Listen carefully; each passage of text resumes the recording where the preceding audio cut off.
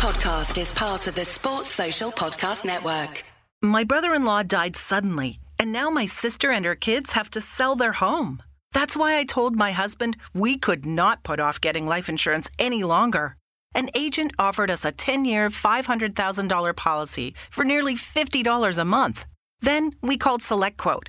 SelectQuote found us identical coverage for only $19 a month, a savings of $369 a year. Whether you need a $500,000 policy or a $5 million policy, SelectQuote could save you more than 50% on term life insurance. For your free quote, go to SelectQuote.com. SelectQuote.com. That's SelectQuote.com. SelectQuote. We shop. You save. Full details on example policies at SelectQuote.com/commercials.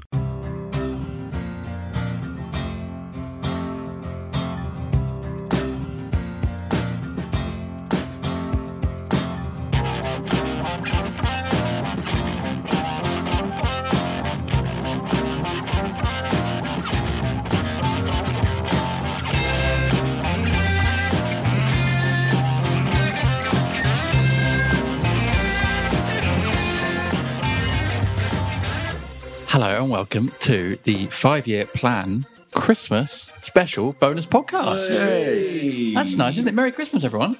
Merry Christmas. Merry Christmas. Hey, hey, hey. Lovely. So I'm Jim Daly. Rob Sutherland's here. Hello. Merry Christmas. Thank you. Well, it's actually 10 days till Christmas, but whatever, we're in the spirit. Steve Browett is here. I am. Hi. Hello. Merry Christmas to you. Merry Christmas. Aha. Excellent. And Andy Street is here. Hello. Merry Christmas. Merry Christmas. I thought you were going to say bar humbug. Well, no, I was thinking that, but I know that some of the listeners will quite like that Christmas thing. Good. So this is a special pod, and not on our normal day of release, because we've got a very special guest. It's none other than Joel Ward on the pod. Palace legend. I think that's fair to say, isn't it? He is. A lovely person. And a lovely person. So we're going to go into that in a minute. We've got about an hour with Joel, and it's a really nice chat, which we'll go on to after we've spoken about our sponsors, The Athletic. So The Athletic, a world-class team of writers covering every club, including the best coverage of Crystal Palace. So a subscription-based website and app, completely ad-free, no annoying pop-ups, just brilliant articles. Welcome to the new home of football writing. And if you visit theathletic.co.uk/FYP, you can start a 30-day free trial and receive 50% off your yearly subscription, which I think, Rob, is probably quite a good Christmas present. It is actually, yeah. There you go. Good time of year to do it. Yeah, brilliant. So this week's article is by Matt Wisdom. It's called Zaha has now been fouled more than 500 times in the Premier League. Here's how and why. And I'm going to read you the opening paragraph. When it came, it was actually rather innocuous. The Crystal Palace player Vicente Guaita had collected at his near post and flung the ball upfield to a retreating Wilfried Zaha just inside the centre circle. There was an inevitability to the contact from the Watford defender Kiko Firmino, and the Ivory Coast forward duly crumpled to the floor to the shrill of Martin Atkinson's whistle. As the teams took their positions on the resultant free kick, all those on the pitch would have been oblivious that this had been the 500th time that Zaha has been fouled, pushed, tripped, clipped or shoved in his top-flight career. A milestone of sorts. Not really the milestone he wants, is it, Steve? But it is something we've become used to. Yeah, and can I just say, if that means 500 times a free kick has been given for a foul on Wilf, then it's the 1000th time, at least, that Wilf has been fouled. Because Wilf is fouled a lot of times when the refs don't give it, either because they think it wasn't a foul or they've got in their heads that he's a diver or something. Or they end up punishing him, yes, like Atkinson did. Yeah, well, that Watford. was farcical at Watford when he got a yellow card for being fouled. Yeah. But Wilf is definitely the most foul player in the Premier League, and as I say, if you add all the fouls he doesn't get, he would be way out ahead. Well, and this is the thing, actually, in terms of numbers, it is a weird sort of milestone that you don't really want. But since his first foul in the Premier League, which was 6 years ago to the day, apparently, he was playing for Man United, and he was fouled by Debussy in what must have been the few minutes he spent on the pitch as a Man United player in the Premier League. Since then, only one player has been fouled on more occasions, and that player is no longer in England. That is Hazard. Eden Hazard. Who is probably one of, if not the best players to have played in the Premier League in recent years. So in a way, it is quite an accolade to be up there with he's in good company. Hazard. Yeah, he's in good company. Yeah. And I think it is, when you're fouled that much, it is an indication of how much a team is scared of you. I think, and it's the same Andy, isn't it? When the fans are jeering your name and booing you at every touch as Wolf gets most games, and then you're getting fouled by everyone, it's almost a badge of honour. It's a mark of respect. It's a mark of respect. Well, no one ever boos His legs- a his terrible legs are centre full of back, them. and no one ever tries to foul a left back who gets beaten routinely. So I think in both instances, it probably just shows that it's a player of significant calibre, particularly so for a club at Palace's level, with no disrespect intended to Palace, and a particularly important player for Palace. So, yeah, he probably doesn't view it as being a compliment, but I suppose in a slightly perverse way it could be taken as well. Probably looks at the bruises and Well, doesn't. no, quite. But I don't think Azar was particularly booed by opposition fans. Not in the same way. Was No. he? I wonder why Wilf is... the opposition fans think that he's a diver, that they think he's cheating, that they think he's not fouled when he is. The thing about Wilf is that he's a showman, right? And he's someone who, like Hazard, is someone who would get the ball and he does amazing things, but it's not the step overs. He doesn't do the kind of stuff that antagonises or that kind of shows up opponents. Whereas Wilf, all he has to do, I mean, you look at the Burnley fans booed him from the minute that a couple of weeks ago, from the minute he touched the ball, and it was purely because he just does step overs. He takes the piss. Do you not think that the Burnley fans and the Watford fans from down the years would think, maybe we shouldn't boo him because time after time he then actually turns up against us? Maybe I think Watford fans will probably look at it from the perspective that it's actually worked. Like Wilf is someone who, for one reason or another, against Watford, he does have a tendency to get a little bit more wound up by what goes on, and the result of him being antagonised and booed is that he got booked for being fouled. You know, and to them they would have seen that as that's a win. They seem to think that they can influence the referee, and it's rather sad that it's true. The amazing thing for Wilf is that he's been fouled that many times, and he's only suffered the minimal number of injuries that he has. I know that he was out for, I think, the first few months of the season a few years ago after the Huddersfield match, wasn't it? Yeah. But other than that, has he had a long, prolonged spell out injured? I don't think he has. And that's for all the crap that he gets about being a diver, about making the most of contact. This is a guy who gets fouled, gets roughhoused, and he gets up and carries on. And he just, even against Chelsea, I think he got fouled quite badly, and he got up and he carried on. And that's the kind of person that he is. And people don't talk about that enough. They talk about him being there are all these stories about diving and not, he makes the most of contact. But this is a guy who literally gets fouled so many times, and he just gets up. I remember Chris Grierson was on one of our post-match pods years ago, and he referred to Wilf as a machine or a robot, something like that. Which is exactly that, because he does get kicked a lot. But he was one of only a few players, really, him and Hazard, that can take that much of a kicking. He's like the Terminator, carry on. where they end up, where that liquid man ends up losing limbs, and then it just carries on, like it remorphs itself and carries on. And he's got that ability to recover quickly. He's got that ability to kind of... He's just partly because he's a pure athlete. This is a guy who is... I think his height is deceptive, but I think he's something like 6 foot tall, maybe 6'1", and he's slender but pure muscle, and he gets knocked over all the time, and he just has that ability to just keep going and just... And he's a brilliant player. Slender but pure muscle was also my Tinder bio. So, Tinder bio? You have a baby not on Tinder, and a wife. Strangest confession I've ever heard live on a podcast to 4,000 people, but each to their own. I'm a comedian. I'm allowed to embellish everything. Just a little bit more from Matt's article. So since December 2013, Hazard has made 4 more Premier League appearances than Zaha, including 9 more starts and 594 more top-flight minutes. Any idea who's third on the most fouled list? It's someone who's way behind with only 370. You can see my laptop. I honestly can't see your laptop. It is Raheem Sterling, yeah, but 370. I was going to say De Bruyne's probably been fouled quite a lot, as he's such a talented player, skillful. There's a player. It's the skillful players who get fouled, isn't it? But there's a player who does get fouled and does get injured. That's the thing with De Bruyne. Yeah. And I guess just sort of rounding this off and linking it to the most recent game, which is the Watford game, it is frustrating that quite often the referees or those in charge don't then give Wilf the protection he deserves, especially with that yellow card. So it almost doesn't seem, all these years later, and all these kickings later, like anything's really changed. Yeah, well, I suppose the only good thing about Martin Atkinson is the one that really, really mattered, he did give. Yeah, against Watford. The Was playoff that Martin one. Atkinson? That was Martin Atkinson. Do you know what, Martin? All is forgiven. All is forgiven. I'd forgotten. I mean, Maybe not. But I mean, it was a foul, wasn't it? I mean, it's, Yeah, it was. Yeah. Was he Italian? That right back for Cassetti. Watford? That's it. Yeah. Cassetti. Sounds Italian. Good memory. He was getting tired and he fouled Wilf. Yeah. But that decision and then the penalty that was brilliantly scored by KP, Well, it sparked. we'll forgive him anything Well, that for that decision- decision. But it was the right decision. It was the right decision, just as the one at Watford last week was the wrong The decision. wrong decision, and the yeah. one at Arsenal a few weeks before. I mean, Atkinson is one of those people that, for one reason or another, he's decided that Wilf is someone that he needs to kind of teach a lesson to.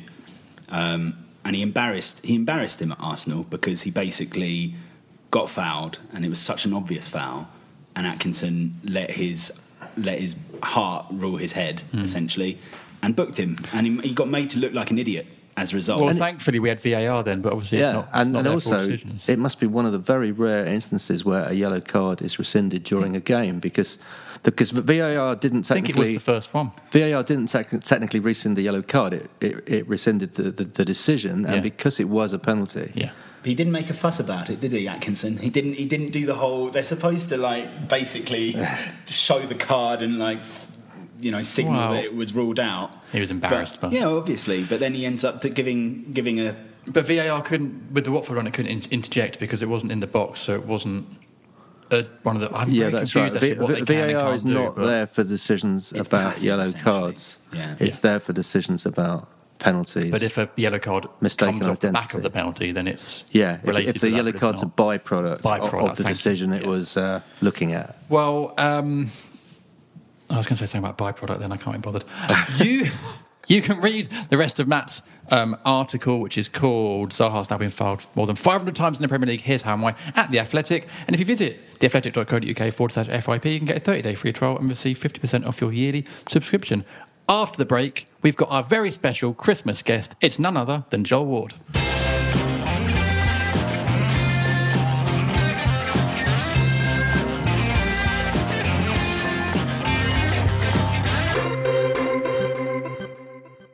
My brother-in-law died suddenly, and now my sister and her kids have to sell their home.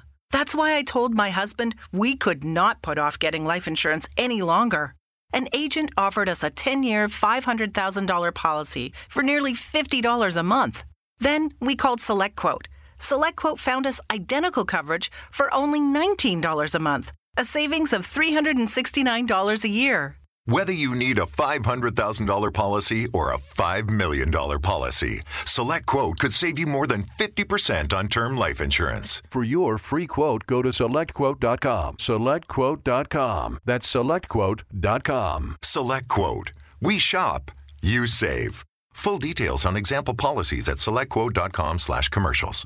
Welcome to a bonus FYP Christmas podcast. I'm Jim Daly, and I've got three very special people joining me. Andy Street is back. Hello. How are you? I'm very well, thank you. It's been ages since we've It seen you. has, yeah. It's also been ages since Steve Pratt's been on the pod. How are you? It has, yeah. I'm fine. Yeah, nice to see you. Top man. And guys, it's great to have you. But the real star of this podcast is a man who's made the most Premier League appearances of any Palace player ever. He's been there through promotion and constant Premier League survival, and he has amazing hair. It's, of course, Joel Ward. How are you? Very well, guys. Thanks for having me on. Welcome to the podcast. So this is our Christmas special pod. Christmas shopping done in the bag? Yeah, as much as can be. I'm a little bit kind of immobile at the moment, so I'll now the crutches are gone. I'm able to get out there and get what I need to get. How is the injury going? Good, yeah, going really well. So progressing every day, and the light at the end of the tunnel is getting closer and closer. So looking forward to the return. How frustrating is it being an injured player? Scale of 1 to 10, probably a 10. I can't stand it. But unfortunately, it's part and parcel of being a footballer or being a sportsman in that fact. But it's just one of those things that you just got to deal with and crack on. And I think as long as you listen to the guys and make sure you listen to your body, you'll get back as quick as you can. And do you watch the games?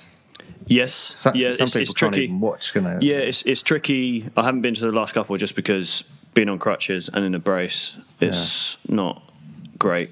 And when you're sat in the stands or whatever, or you stood up for long periods of time, it's not too good for the rehab. But I will watch and follow. Coming to the Brighton game? I think I will. I'm still in the brace, but hopefully we get down there. But if not, then I'll certainly be watching. Oh, it's on the telly anyway, isn't it? Yeah, so You have timed it very well. Get your Christmas off, basically. Don't. Christmas, it's nice. It's nice to have off, but it feels weird. Yeah. It feels weird. Not playing, not going through the busy schedule, just feels unnatural. Because Christmas is quite a weird time to be a footballer, isn't it? Because you're working all the way through it. Yeah, it's one of those ones where I think because it's been so long now, it doesn't really affect me in that way. I just kind of think, well, it is what it is. But being injured and probably having that time to be with the family is obviously really nice. But in the back of your mind, you're like, I really want to be out there. Yeah. I really want to be back playing and kind of helping the team out. So it's a bit of a weird one. Yeah. It's kind of, you're in the balance. It's like bittersweet almost. Yeah. Yeah. Definitely. I've had a question from Jack Laws. He says, what's the first thing that you do on Christmas morning? I imagine normally train, probably, isn't it? Yeah, normally it's wake up and head in. Especially if we've got a home game on Boxing Day, you would normally 9 times out of 10 you'll go in first thing, and it's just a quick spin the legs, get the blood going, and then kind of maybe a bit of shape or tactical stuff, and then you're off and you're back home. Thankfully the roads are clear, so it's a quick one. But yeah, it's a quick turnaround on Christmas Day. If you're in, if you're away, then you might meet up later, go for a quick jog and run and whatnot, go through a few things, and then head straight off to the hotel. But at home, you kind of get the time to. This time you got Christmas morning at home? At home, yep. I think I'll have Christmas Day all day at home, which is nice. And then, yeah, I mean, just obviously be watching what I eat. So is this the first time since you were a teenager you've had Christmas at home? Pretty much, yeah. Pretty much. I had one a couple of years ago. I think Christmas Day off or around the Christmas period. I picked up a little injury, but and then I think last year we didn't have a game on Boxing Day. Yeah, I can't remember actually. Yeah, that's right, isn't it? Yes. let's just say yeah, you're right. Yeah. So I think we went in for training, but that was kind of Christmas Day. You kind of could have a few pigs in blankets, which was nice. Allow yourself a little. You could have a few. Yeah. So nice. Joel, we normally, when we got a player on the podcast, we start with a bit of a quiz where we quiz the player about themselves. We did it with Punch, did it with Macca, I think. So I've got a few questions for you. Just for reference, I think Punch got them all right. I think Macca got most of them wrong. I can't remember. But hopefully I'll be somewhere in between then. All right, okay. Well, it's out of 5, so what's a good score, do you think? 1. Okay, all right. Set my sights high. Okay, so first question. You joined Palace in the summer of 2012 from Yes. Pompey, but for how much? 400,000. Hey, he's got the one. He's off the mark. Now, that would be a hell of a bargain. Even back then. Inflation's a killer, isn't it? Inflation's a killer. No. When you think about what you've done for the club and how many times you've played since, that is a bargain, isn't it? 400,000. Yeah, I'd say so. I think currently in this market, I don't think it's a bad price to get someone at, for sure. It was definitely one of Dougie's shrewd buys. I mean, Yannick was, I think, even cheaper than that. Yeah, I think Yannick was. Yeah, I can't remember. Like that, yeah. And obviously, Milo was free, and Damo was free. Yeah. From Ipswich, you were in fact quite expensive compared to the rest of that team. You know that Oh, marquee signing. That team that got promoted in 13 was really put together mainly from misfits and rejects and youth players, and I'm trying to think if there was anyone we even spent more than that on. I don't think so. I was done so early. I think I was done Dougie a few days after the season had finished. Yeah, as soon as possible. Dougie had been after you for a while, hadn't he? Yeah, well, I met Dougie a couple of times prior to signing, like in the summer. Secret meetings at the service station. Secret meetings at the service station, something like that. And then, it happened so quick, straight away at the end of the season. Yeah. Almost didn't. Kleiny, is that when Kleiny left? I'm trying to remember.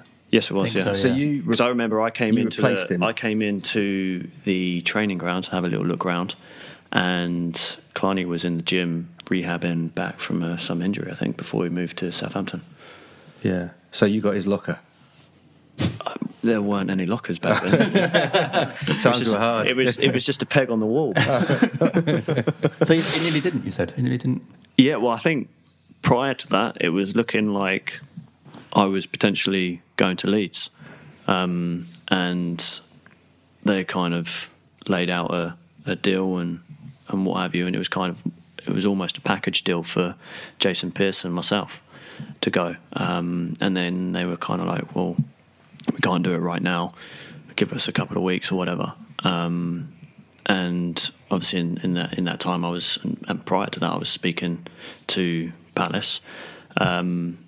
Met them, had a look around, and said, "Listen, I'm signing." It felt like I got a sense of peace, felt it was the right thing to do, and said, "I'm going to sign first thing Monday," and the rest is history. Wow! So it's all timing sometimes, isn't it?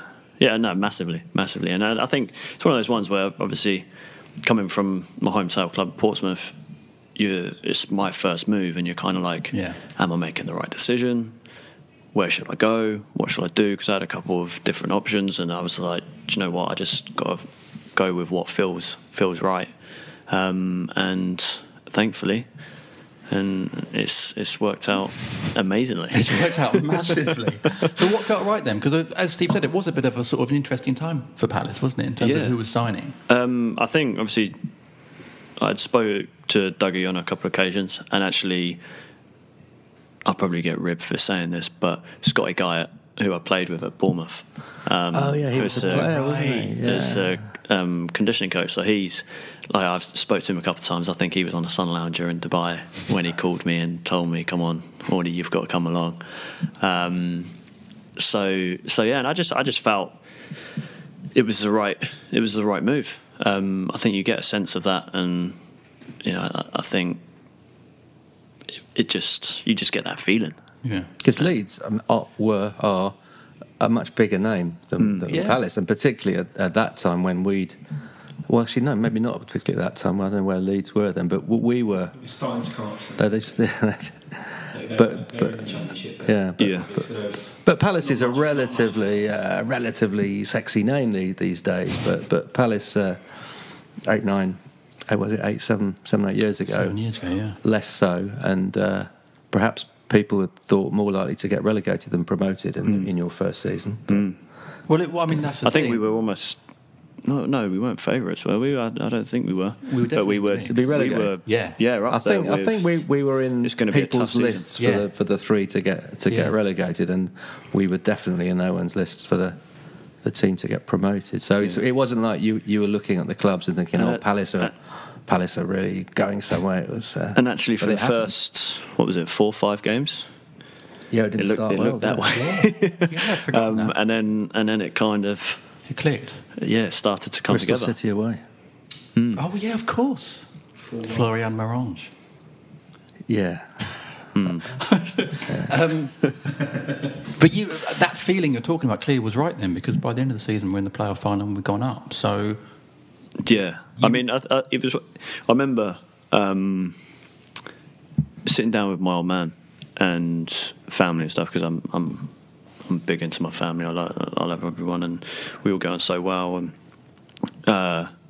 we were kind of talking about the career and looking forward and looking kind of, right, what's the plan? And I was like, well, had a good couple of seasons at Portsmouth, got my move to Palace, and thought, right, let's have a good couple of seasons at Palace, get a lot of games in Championship, be playing, and then, you know, try and be knocking on the door of the Premier League at some point, because obviously it's always been a dream to play in the Premier League. And little did I know we'd be promoted in the first season, and it was like, wow, okay, this is happening. Yeah, let's go track. for it. Yeah, it's like there's no one. I don't think anyone. I think Steve, you touched on that. We're probably destined for relegation by most people, and actually, no one had us on the cards to get promoted. So it was a bit of a shock. What was the step up to the Premier League like then? Because I guess when you're a player, you're always imagining of playing in that top flight. Yeah, obviously it's incredible, but I think especially in that first season, and when you step out, you know, across that white line, it turns into a blur for me, and you're on such cloud nine from, you know, being promoted and everything like that. It's kind of like, wow. But then results and everything like that, it does get tricky. And you find yourself kind of, I think that was, what were we, 4 or 5 points come November, that first season in the Premier League before Tony Pulis came in. Yeah. Keith got us that win away at Hull, and that sparked it a little bit. Barry Bannon scored, yeah. But then it was reality. It was like, wow, this is Premier League. It's so difficult to pick up points. And you think we had a great season in the Championship. And yes, back end of it, we had a few wobbly bits, but obviously got into the playoffs, and then that was that. But picking up points in the Premier League, that first season was tricky, especially in that early period. But then obviously we got across the line and put a massive run together. We did. Well, when Pulis came in, we were literally just picking up points where we could. Yeah. A 0-0 draw here, a 1-0 win there. But it all proved to be a massively successful. But when people talk about coming up from the Championship and actually like keeping that sort of tight-knit unit together, I never really know what they mean by that. From the player's perspective, is that just basically the same guys there from the changing room, not changing too much or changing the routine? No, I think it's not always. Well, saying that, I think the backbone of that team stayed together for quite a number of years actually in the Premier League. So it was one of those ones where I think you keep the ethos, you keep the culture that got you there, and you keep the work ethic that actually got you the success, and you've got to recognise what that is.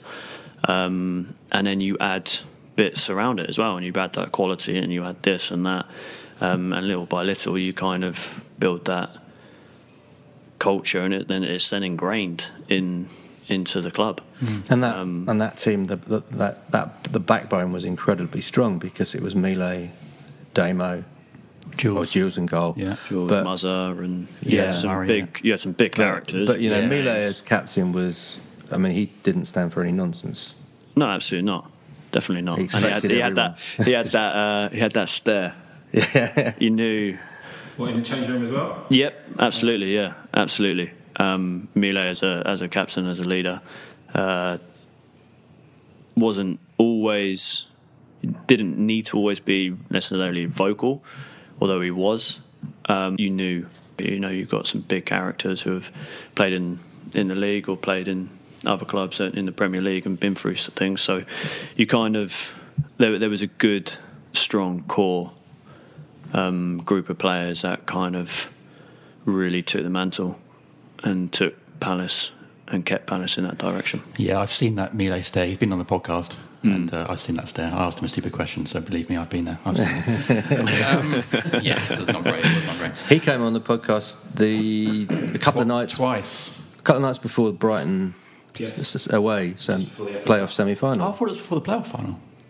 Was it Brighton? The second leg. Yeah, which is arguably one of the best, if not the best, away games to be involved in. Yeah. That was it.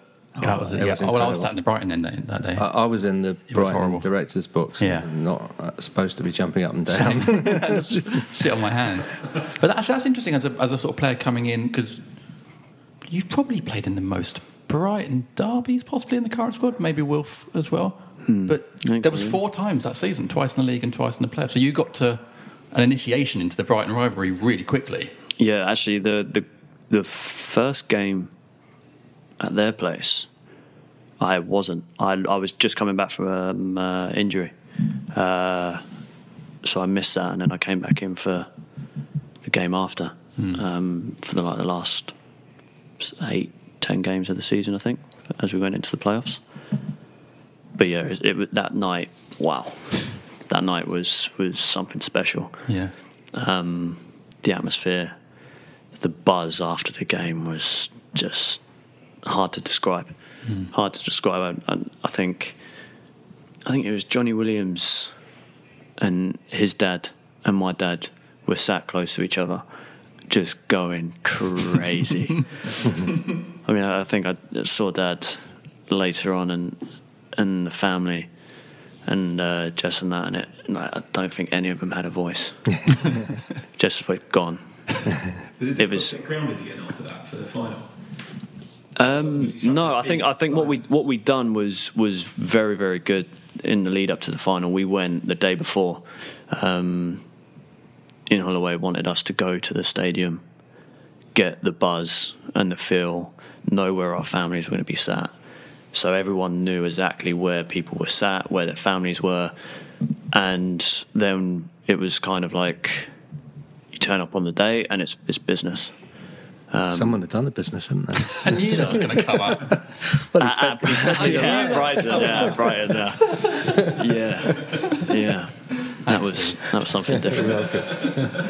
And like when it comes to sort of the derby and stuff, like how much are players aware of what the Brighton game means to Palace? I think it's hard not to be aware of it, just because of the buzz of it around the just social medias, radio, TV, whatever it is. It's the buzz is there.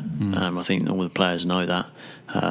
Like I think any big derby, people know what it is. So I think it's Monday would be a special night.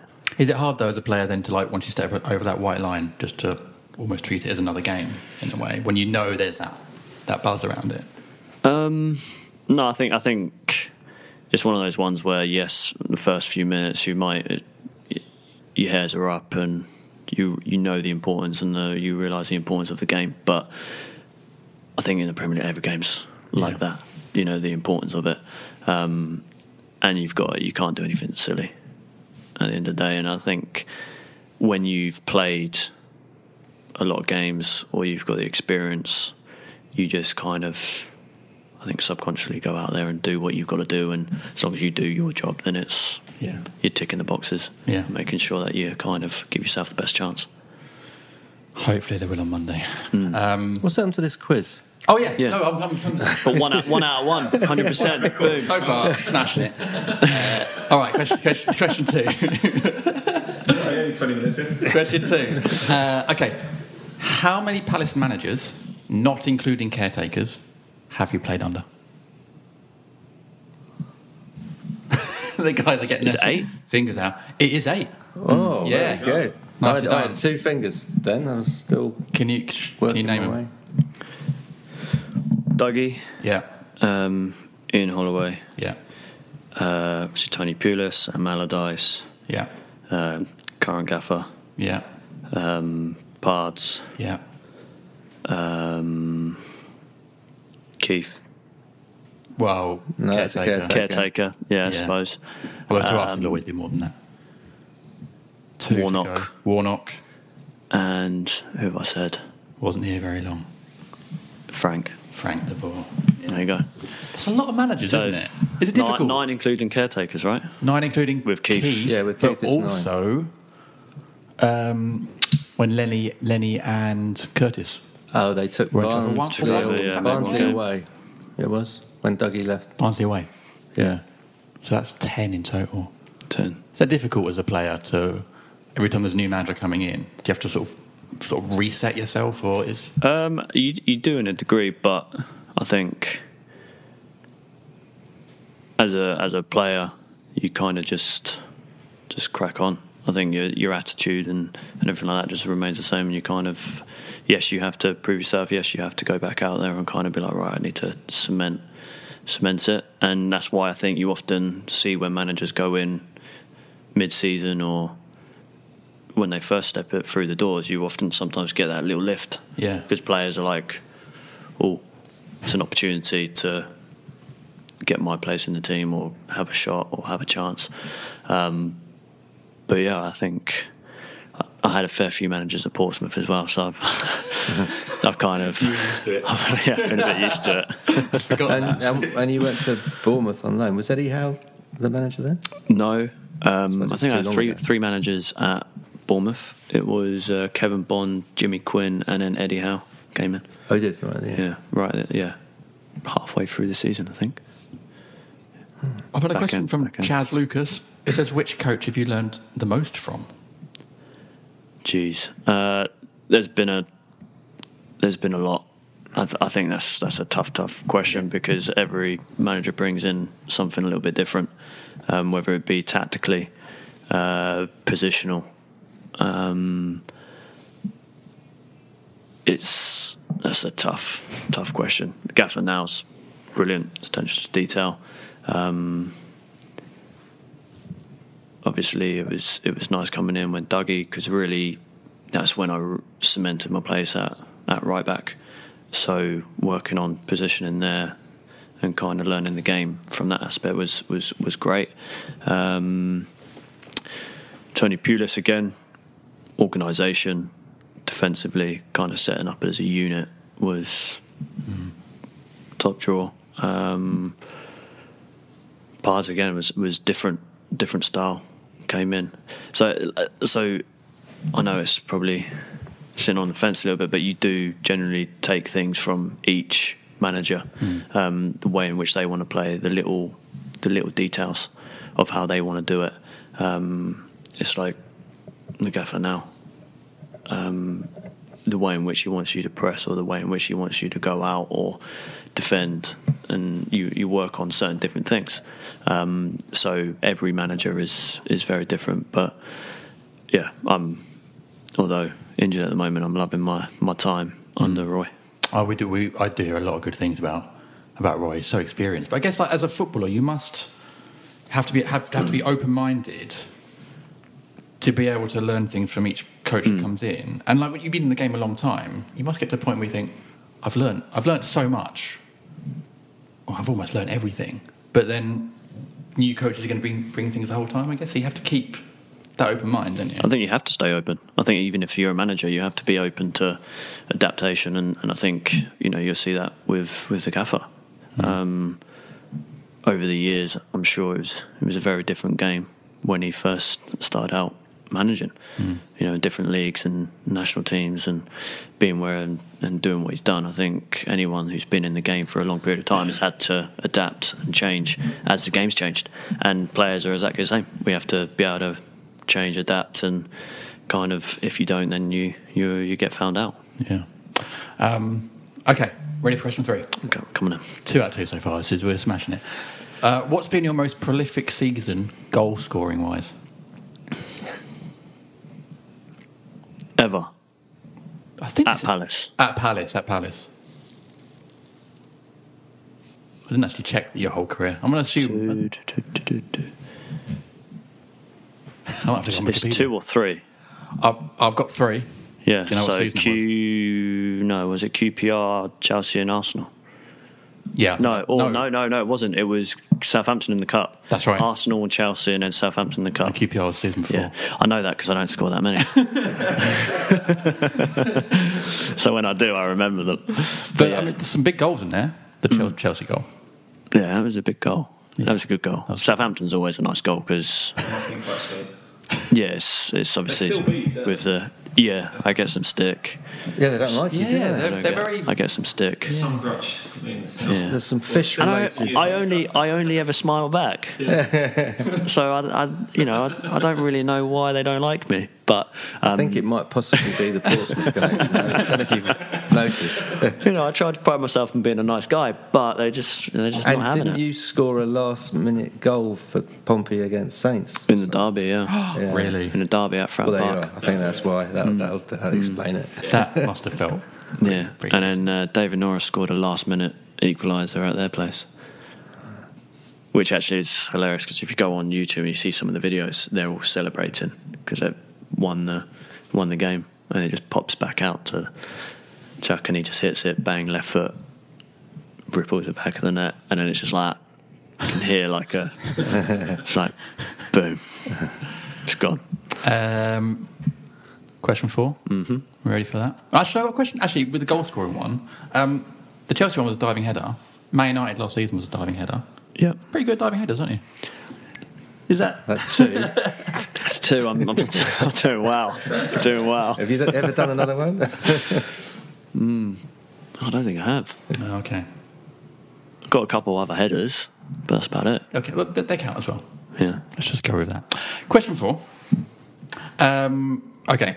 You've made the most Premier League appearances of any Palace player, as you mentioned at the top of the podcast.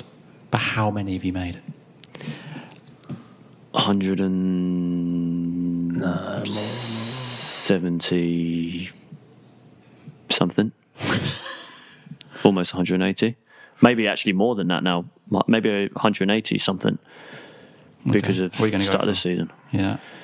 But it won't be for long because Maka, because of last season not playing a huge amount, I think Maka is very, very, very close, if not going to overtake me very, very soon. I thought Wilf was... Maybe Wilf as well. I'm going to go on Macca's Wikipedia. But no, you're ahead of Macca by 8. Yeah, but it's close. Yeah, and obviously with this, it could be that he overtakes me. That's true, actually. Yeah. So what are you going to go for?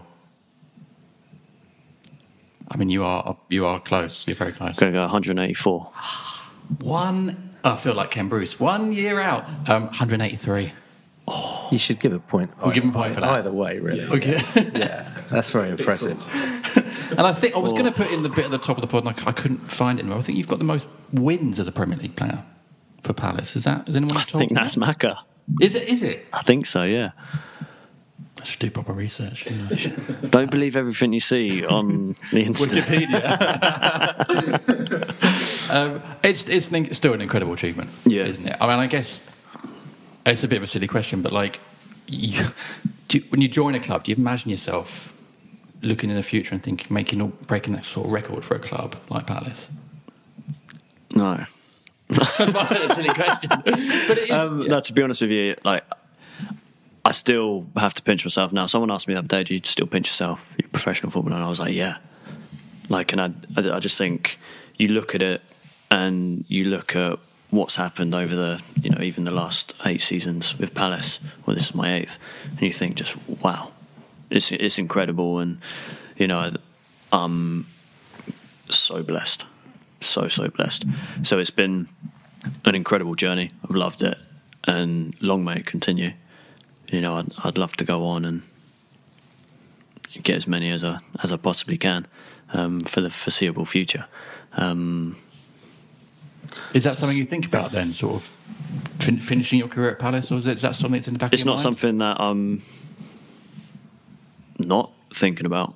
I think it's one of those ones where, obviously football, you never know what's around the corner, and it can change with a blink of an eye. But for me now, I guess I'm in some ways a part of the furniture a little bit. So it's something that, if it is amazing, I don't think many players can say that they've done that. I haven't really moved around that much, so I'm only playing at three clubs in my career. So kind of to have that longevity at a club and to see the change, to see the different players and managers where the club's been on the journey is it's pretty special. Yeah, I mean, you don't really get players staying at clubs that long these days. Like, I think there's a lot of movement, isn't there? Saying that, there's quite a few players at Palace that have been there who have bucked the trend in that sense. Yeah. Who's been worse? Only Wilf's. We think Wilf, before but last even you season, think Georgie was Wilf- obviously there for a Wilf while. left and came back, came but then you back. think Macca's been there a long time. Macca's been Mike there. Kelly's been there a long time. Scott Down's been there a long time. Yeah. Yeah, that's true. Yeah. But not as long as you.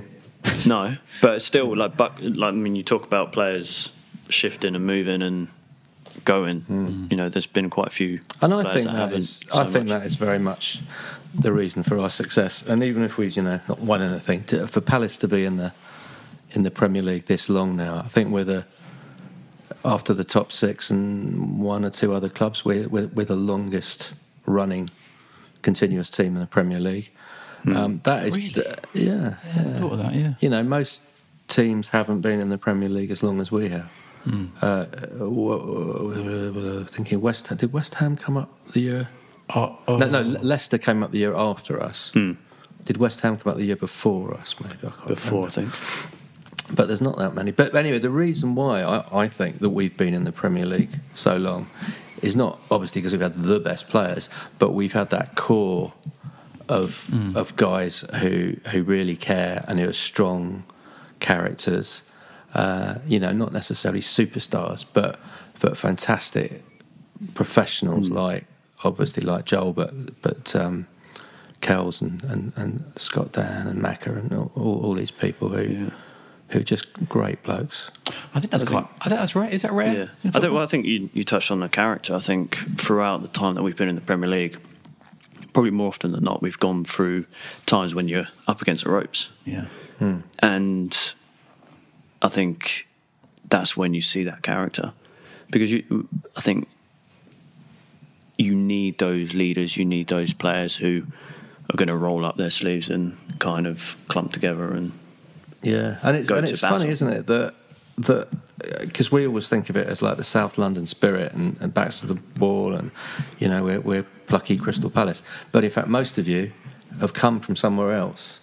But I don't know if it's Palace have identified players that are going to work at Palace, or it's just been fortunate we've attracted the kind of people and the kind of mentalities and spirit that is necessary to play for Palace.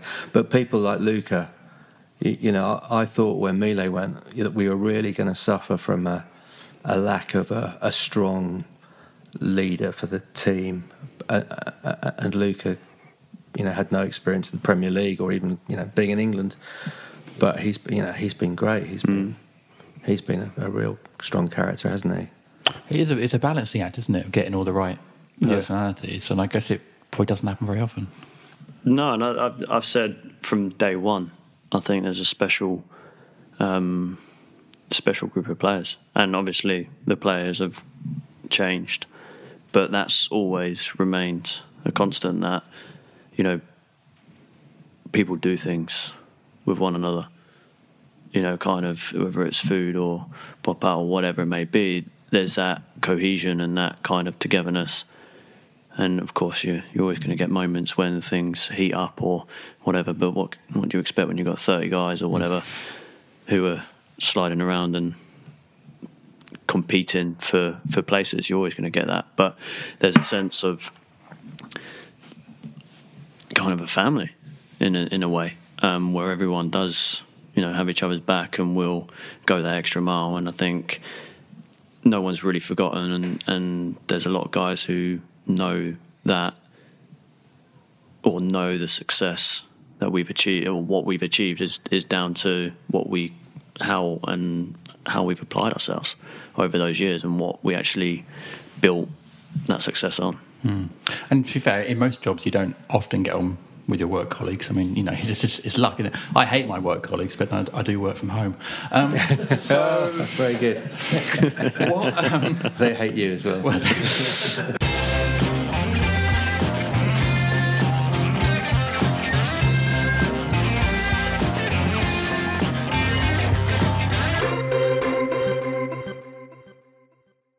It's time to get your checking account to zero with free checking from PenFed. That's zero ATM fees, zero balance requirements, and zero time spent waiting for your paycheck to direct deposit, because you can receive it up to 2 days early. Open your account with just $25 and see how big zero can be.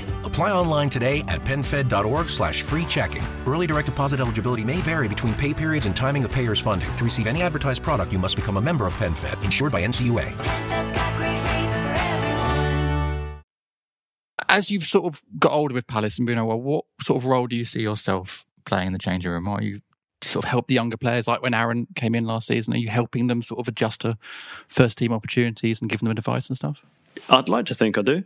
I'd like to think that, if anyone's got a question or wants advice, then I'm always open, and I'm always happy to chip in and talk. I wouldn't say I'm, a loud leader who's going to kind of rant and rave or anything like that. But I think, I'll get my head down and go about my business. And I think that's probably a thing for me that I've always done, because I'm not the most, even from a young age, I was never the most talented player. But I think when you apply yourself, then you're going to give yourself a chance. And I like to think every time I walk off a pitch or training ground, I've given myself the best opportunity, or given 100%. So I think hopefully I lead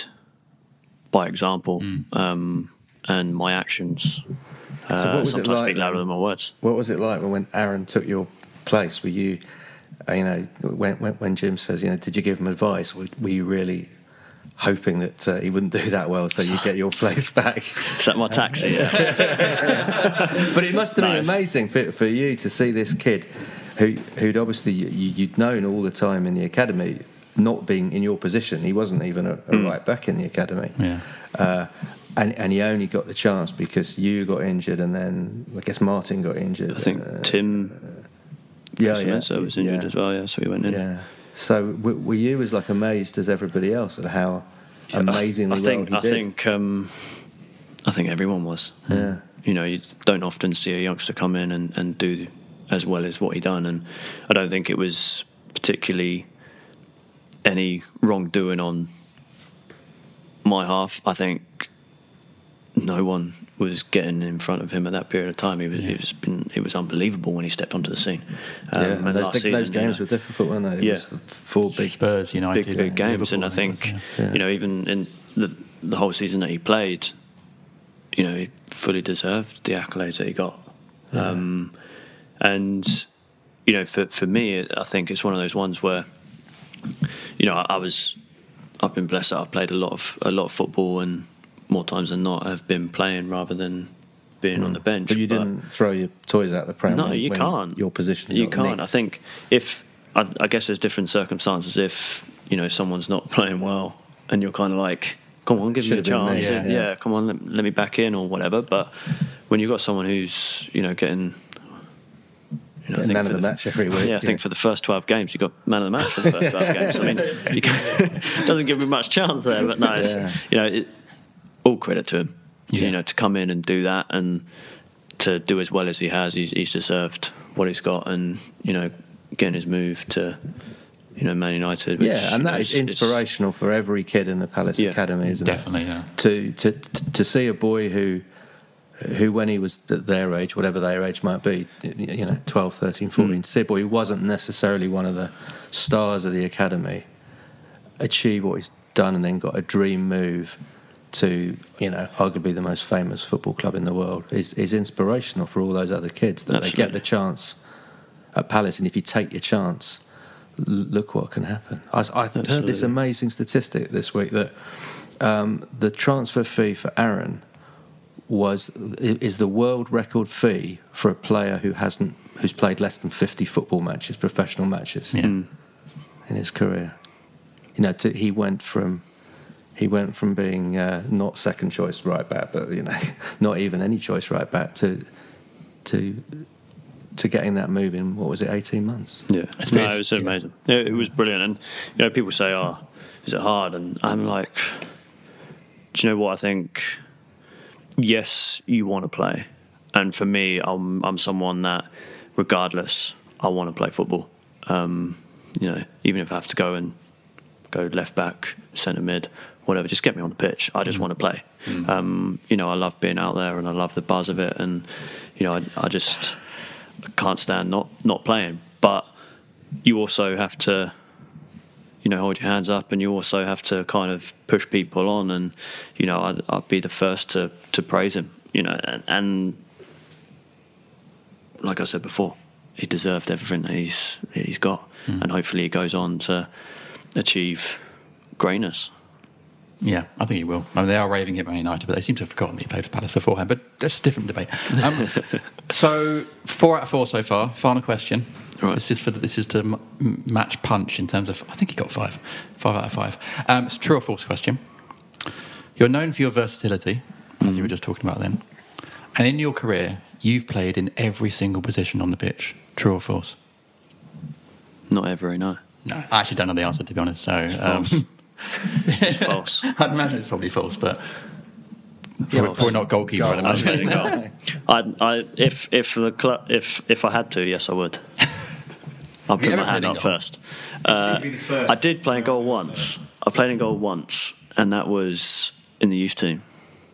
The keeper got sent off, and I went in for 75 minutes to get the clean sheet. Just saying. So it is an option. But, you know, it's out there. So Roy's listening. I mean, it's slightly different, but just saying. If it came to that. At Palace. Now, so of the 11, Wayne Hennessy's pulled up, injured on the bench. Vicente's gone down. Not got a goalkeeper. Who's going to go in? Oh, I'm sticking the gloves on, I think, yeah. Why not? Who else would fancy themselves to be the goalie? I reckon PVA might. I think Cowles could. Yeah, I don't know. And would you wear Sells gloves? Listen, I wear whatever's given to me. Very nicely done. Very but I like the plug. Shout out to Selzy. Selzy will like it too. Yeah. So, have you played in every other position then? Pretty much. Have you played up front? Not for us, but no. Played in the hole, not 10. Yeah. Have I played alongside the front man? I'm not sure. I'm pretty sure I've played left and right wing, centre mid, left back, centre back. Yeah, pretty much. We did have a question from someone, and I apologise to them because I can't find it on my list, who said, what is your favourite position? Like, what, given the choice, what would you pick? Right back. It is right back? Yeah, right back. Yeah, especially because that's probably predominantly like position that I have played, which I love it. It's brilliant. But yeah, I'd say right back. Yeah. It's always nice. It's always nice kind of going into midfield or something like that because, you know, get in the middle, spray some balls about. Yeah, we'll try to. But you don't seem to be phased when you have to play left back. No. And for a right-footed player, it's not a problem to play left back. I know there are quite a few left backs in the world who are right-footed, aren't there? But no, I think I just, do you know what I think? As long as you try your best and you give it all, then hopefully it'll work out. Well, you've had some very good games at left back. Well, I remember that run towards the end of the first season under Pulis. You were left back, weren't you? Yeah, midway through the season I went left back and was there for... Till the end of the season? All the way through, yeah. Till... Yeah, and even after Pulis left, I think, for a bit. And that goal, the John Terry own goal, the Chelsea match, that was your ball. You crossed it in, didn't you? Yeah, it was, yeah. Swinger. Just lump it in your there. Assist. But there's a great camera angle from that, basically almost from behind you, and it's such a good angle of Terry heading it in. It's beautiful. Because it just missed Joe Ledley. Yeah. I think it was. Just missed Leslie. Yeah. I think he almost got in the end of it. Thankfully he didn't. It was a great moment. JT just knocked it in for us. That was I wasn't there, unfortunately. It was a special moment, that match, wasn't it? Yeah, it was good. It was good. Well, I've got a few quickfire questions. You ready for some of our listeners to send some quickfire questions? Let's have a go. One of them has said, actually, Will Gascoigne has said, what's been your best moment so far in a Palace shirt? Got a couple, but I think the playoff semis and the playoff final was special. FA Cup was amazing, but it's always, you pinch yourself because you're we're so close. Yeah. And Liverpool at home and Liverpool away. So Cristambul and Gerrard's last game when we ruined the party. We were good though. We really were. Some big moments. Yeah. Big moments. What biggest individual moment for you in a match? The headline spoke for itself, didn't it, I think? The year we went up. What was it? Something when you kicked it off the line. Headed off the line. I was head up the line. Yeah. Like 130 something million header or something like that. Oh, really? Described it as. Yeah. No, I mean that one of the biggest moments. That moment was as important as Kevin Phillips' goal at the other end. You know, it's one of those weird moments in that even when I watch the highlights back now, and that ball is going in, and you're about to rise, I still get nervous about it. I don't know why. It's just bizarre. Yeah. Yeah, you can remember Julian's save, Joel's header. Yeah. And KP's penalty. And Wilf getting fouled. And I can't really remember the rest of the game. I'll tell you what does annoy me, though, is I think it's stopped now, but I was in a similar sort of position for the FA Cup final when Mata struck it. Really? And I was on the thing and it hit my calves or legs or knees or something and went in. And I was like... And every time I went into like John Lewis, Curry's, anywhere like that, it was just up on the TVs. And I was like, my goodness, I just can't get away from this game. Like, what is going on? We've all forgotten that, I think. Yeah, what don't recall that. I don't remember that. Went out in the semis, I don't know what happened after that. The semis was a great occasion as well. Yeah. Well, we've had some good days at Wembley, haven't we, in recent years? And that's obviously the home of football. It must be pretty special playing there. Yeah, you have to pinch yourself again. Like to even play at Wembley is a privilege, but to play there a few times and have success there is mind blowing. That display behind the goal, that's one of my overriding memories of that sort of pre-kick-off. As a player, like, being at Wembley and seeing those fans, that must be pretty special. I think there's probably too many occasions to count where the fans have been unbelievable, but obviously on a stage like Wembley in the cup final, it's hard to beat, and they show their colours when they're coming out in force like that. It's amazing. That was great then, wasn't it? It really was. It was. And I think it's good that the Palace box office helped to get all the like-minded fans in the same place. Because a lot of the problem with lack of atmosphere at grounds is because it's all seated and all sold out. The people who want to make a noise get spread out and kind of diluted. So it was great to have that at the playoff final and at Wembley, to have that concentration of singers in one place. And what did you think that game? When was it? I can't remember which game it was, but recently when you ran out on the pitch and you looked over your right shoulder and it was you. Yeah. I had no idea that was. You didn't know it was going to happen. Didn't have a clue until I got out. Did you double take and go? Is it me? Or is it and yeah, literally, I was like. I'm just realising that no one can actually see what's going on. We'll do an audio commentary afterwards. Joel does a weird head tilt, like, looking over his right shoulder. No, it was double take for sure. And I was like, wow. And actually, after shaking the hands, and when you come running back round and run towards the goal, it was just like, I was speechless. I was like, oh wow, this is special. Have you asked the HF if you can have it for your spare room? Could you imagine? Take it home. It's bigger than the house. It's massive. Yeah, that was amazing. And I guess, like, in those moments as well, does that give you sort of an extra little sort of buzz before kick-off? Yeah, definitely. I think it's one of those ones where you're like, it's surreal, and it's again a pinch me moment where you think, geez. And I think even for like the family and people like that and our friends who were seeing like at the game, you're like, they're kind of like, wow, I didn't know they were doing that. Why didn't we know anything about it? But that's also the beauty of our fans, that they just do things, and things that are unexpected as well at times. And it's just like, I didn't expect that, but it's amazing to see it and get the recognition from, arguably who are, and I think everyone will agree, is some of the best fans in the country, and especially some of the best fans. I've been pretty lucky with Portsmouth and Crystal Palace that the fans are, electric on match day. We are good fans, I'd agree with that. Back to quickfire. Yep. That wasn't very quick, except the last one. Most challenging opponent? My brother-in-law will always say... my brother-in-law will always say Ashley Young, because I think it was United when he was playing there on the wing. He gave me, I think he slid it through my legs a couple of times and gave me a bit of a torrid day, but I'm just putting that down to I was ill that day.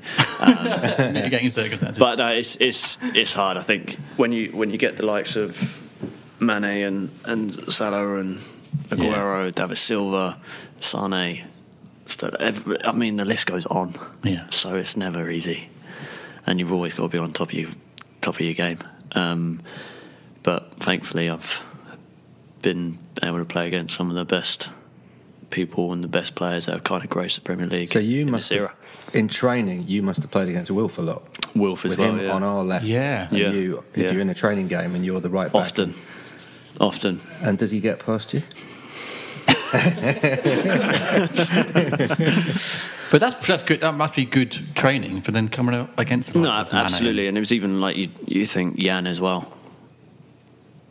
Coming up against those guys in training, and I think they give most people a torrid time week in, week out, especially Wilf with his ability. And natural ability is frightening.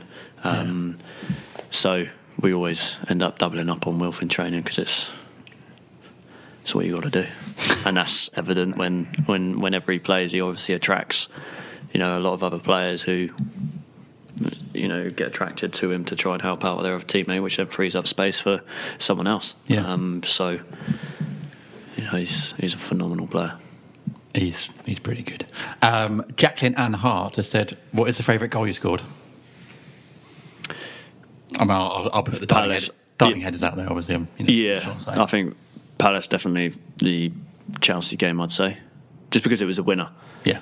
The United game was great because it's scoring against United, but Chelsea game for me. It's in front of the away fans as well. Yeah, it was good. Beginning of the end for Jose as well at Chelsea, because he went on a bad run from that.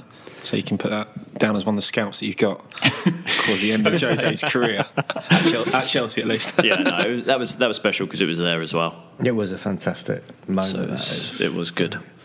We all got told off in the director's box. Well, what did you do? The stewards, but we were celebrating too much, and Martin Long got told to sit down by Bruce Buck. Chaz Lucas, he's done well this week, has said, which player have you learned the most from? Learn a lot.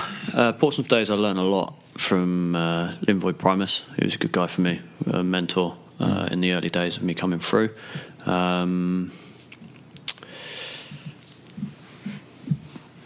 And Palace, I think it was great having the likes of Mile and those guys around that time at Palace. And so I think when I first moved, it wasn't all going swimmily at the start, but then you kind of get into the groove, and I think obviously the whole team started clicking as well.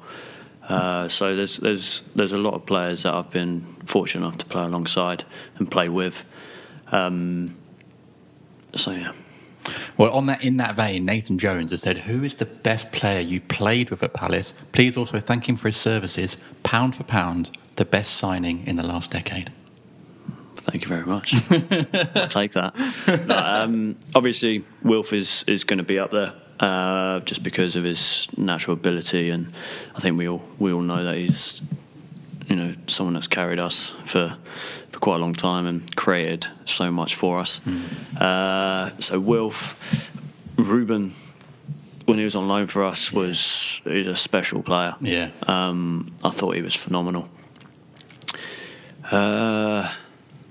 Goal scorer, I mean, it just popped up everywhere. Muzza was, that season we got promoted. Yeah. He just couldn't stop scoring. Yeah. Which was amazing.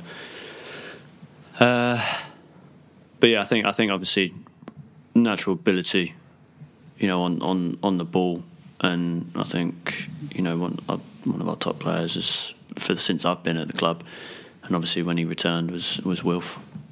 Well, I've always said on this podcast, for me, Wilf is the best player to ever play for Palace. Well, it's Wilf. It's Wilf after John. Different players, different positions, different skills. Yeah, of course. No, people of my generation, obviously, I was your age when Ian Wright was playing for us, and Ian Wright was the most brilliant scorer of goals. I mean, he just was a goal scorer. He was great. I don't think he was as talented as Wilf, but he was brilliant at putting the ball in the net. I think there's something to say for the amount of time people play at a club as well. Because I think you can play a few games, play amazing, and then get a move. Yeah. Wilf, if it is, say, for argument's sake, he got his move to United. If he never came back, then you're like, well, he had an amazing season, but it was, 1 or 2 seasons. Yeah. But he's done it consistently for quite a number of seasons. We've been very fortunate to have him, to enjoy watching him for as many games as we have. He really is fantastic. Yeah, he's proper sort of box office. He's quality and local, which is great. It's great to have a local boy. Joe, I'm done with the quickfire questions, which I think was the least quickfire round in history. I apologise. I'm going to end with some thank yous. So we put questions out on social media, people to ask you questions, but loads of people just saying no question, but they want to thank you. So Max, whose Twitter handle is at MWMWMWMW9, you need to get a new handle, mate, said not a question, but let him know he's a Palace legend. Thanks, MWMWMWMW9. Not catchy, is it? Peter Allen Hill says no questions for Joel, just a huge thank you for his incredible service to the club. At Caulfield7, whose Twitter name is Speroni. I don't think that's Julian. Is it Jules? I don't think that's Julian. Says thank you for clearing off the line in the playoff final. Let's pretend it was Jules. Best pretend it was Jules. Yeah. Well, it would fit then. Thanks for clearing it off the line.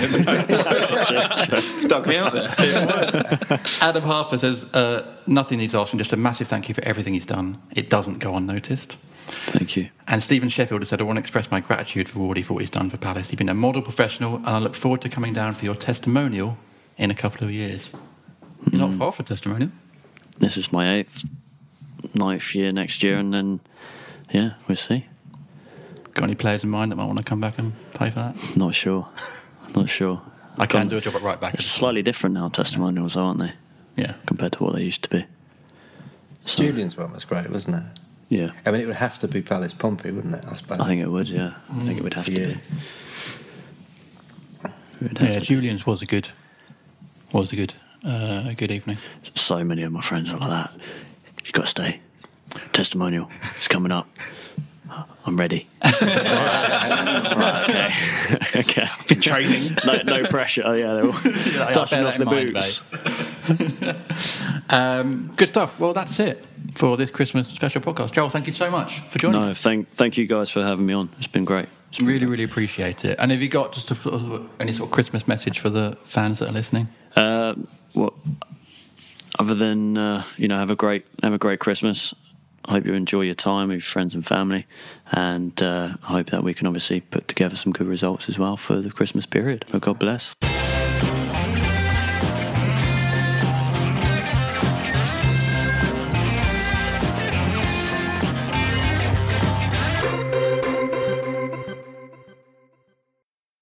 So there you go.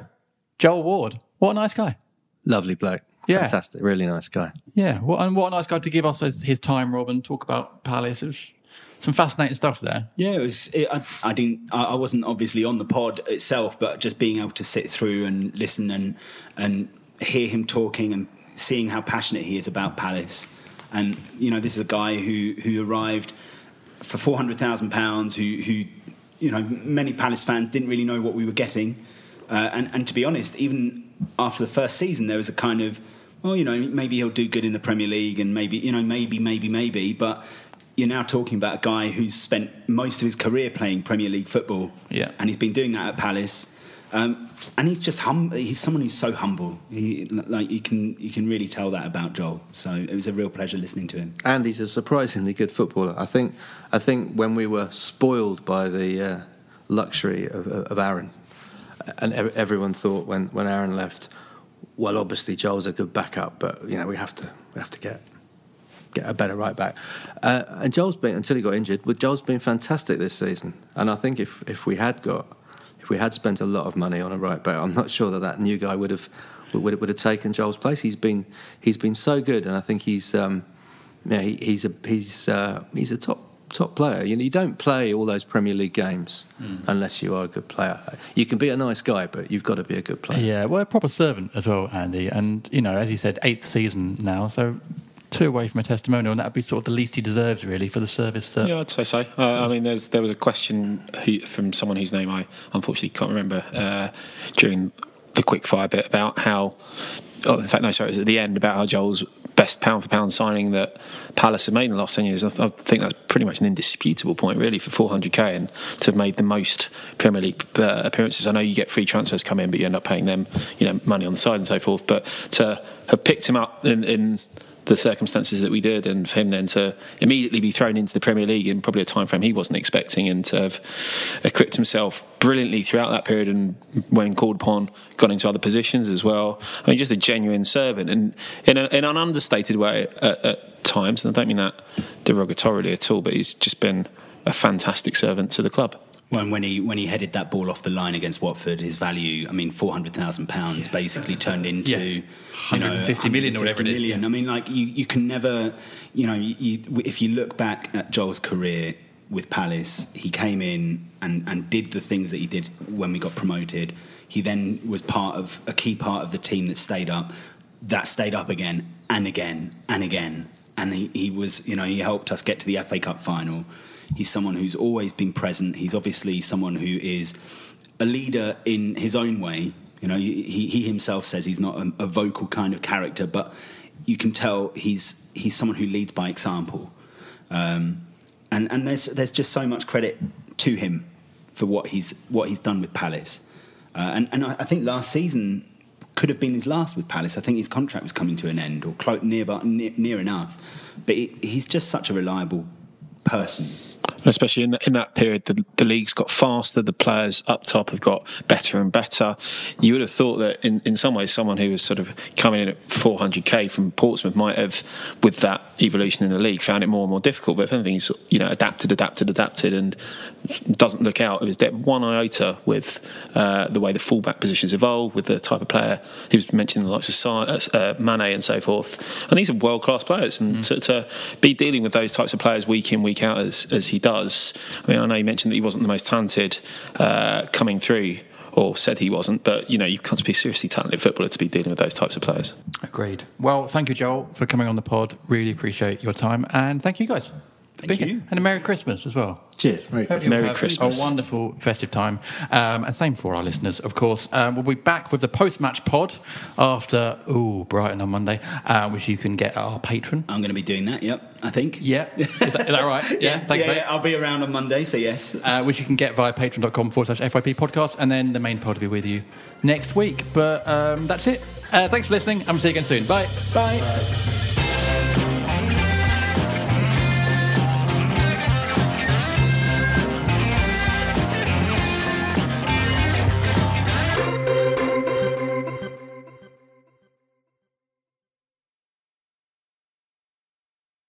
Hey, it's Jesse Kelly. Ronald Reagan famously once said, "The 9 most terrifying words in the English language are, 'I'm from the government and I'm here to help.'" Americans are losing faith in the banking system, and at the same time, the U.S. government could soon be headed toward a centralized banking system. How scary is that? How do you protect yourself as the government gets more involved in your life? For me, owning gold is one way. Having gold that I can see and touch makes me feel protected. Having a portion of your retirement in precious metals is another way to feel protected.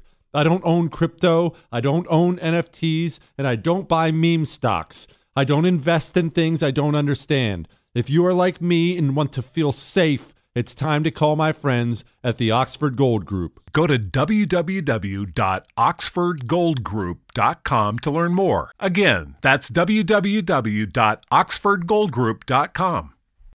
Sports Social Podcast Network.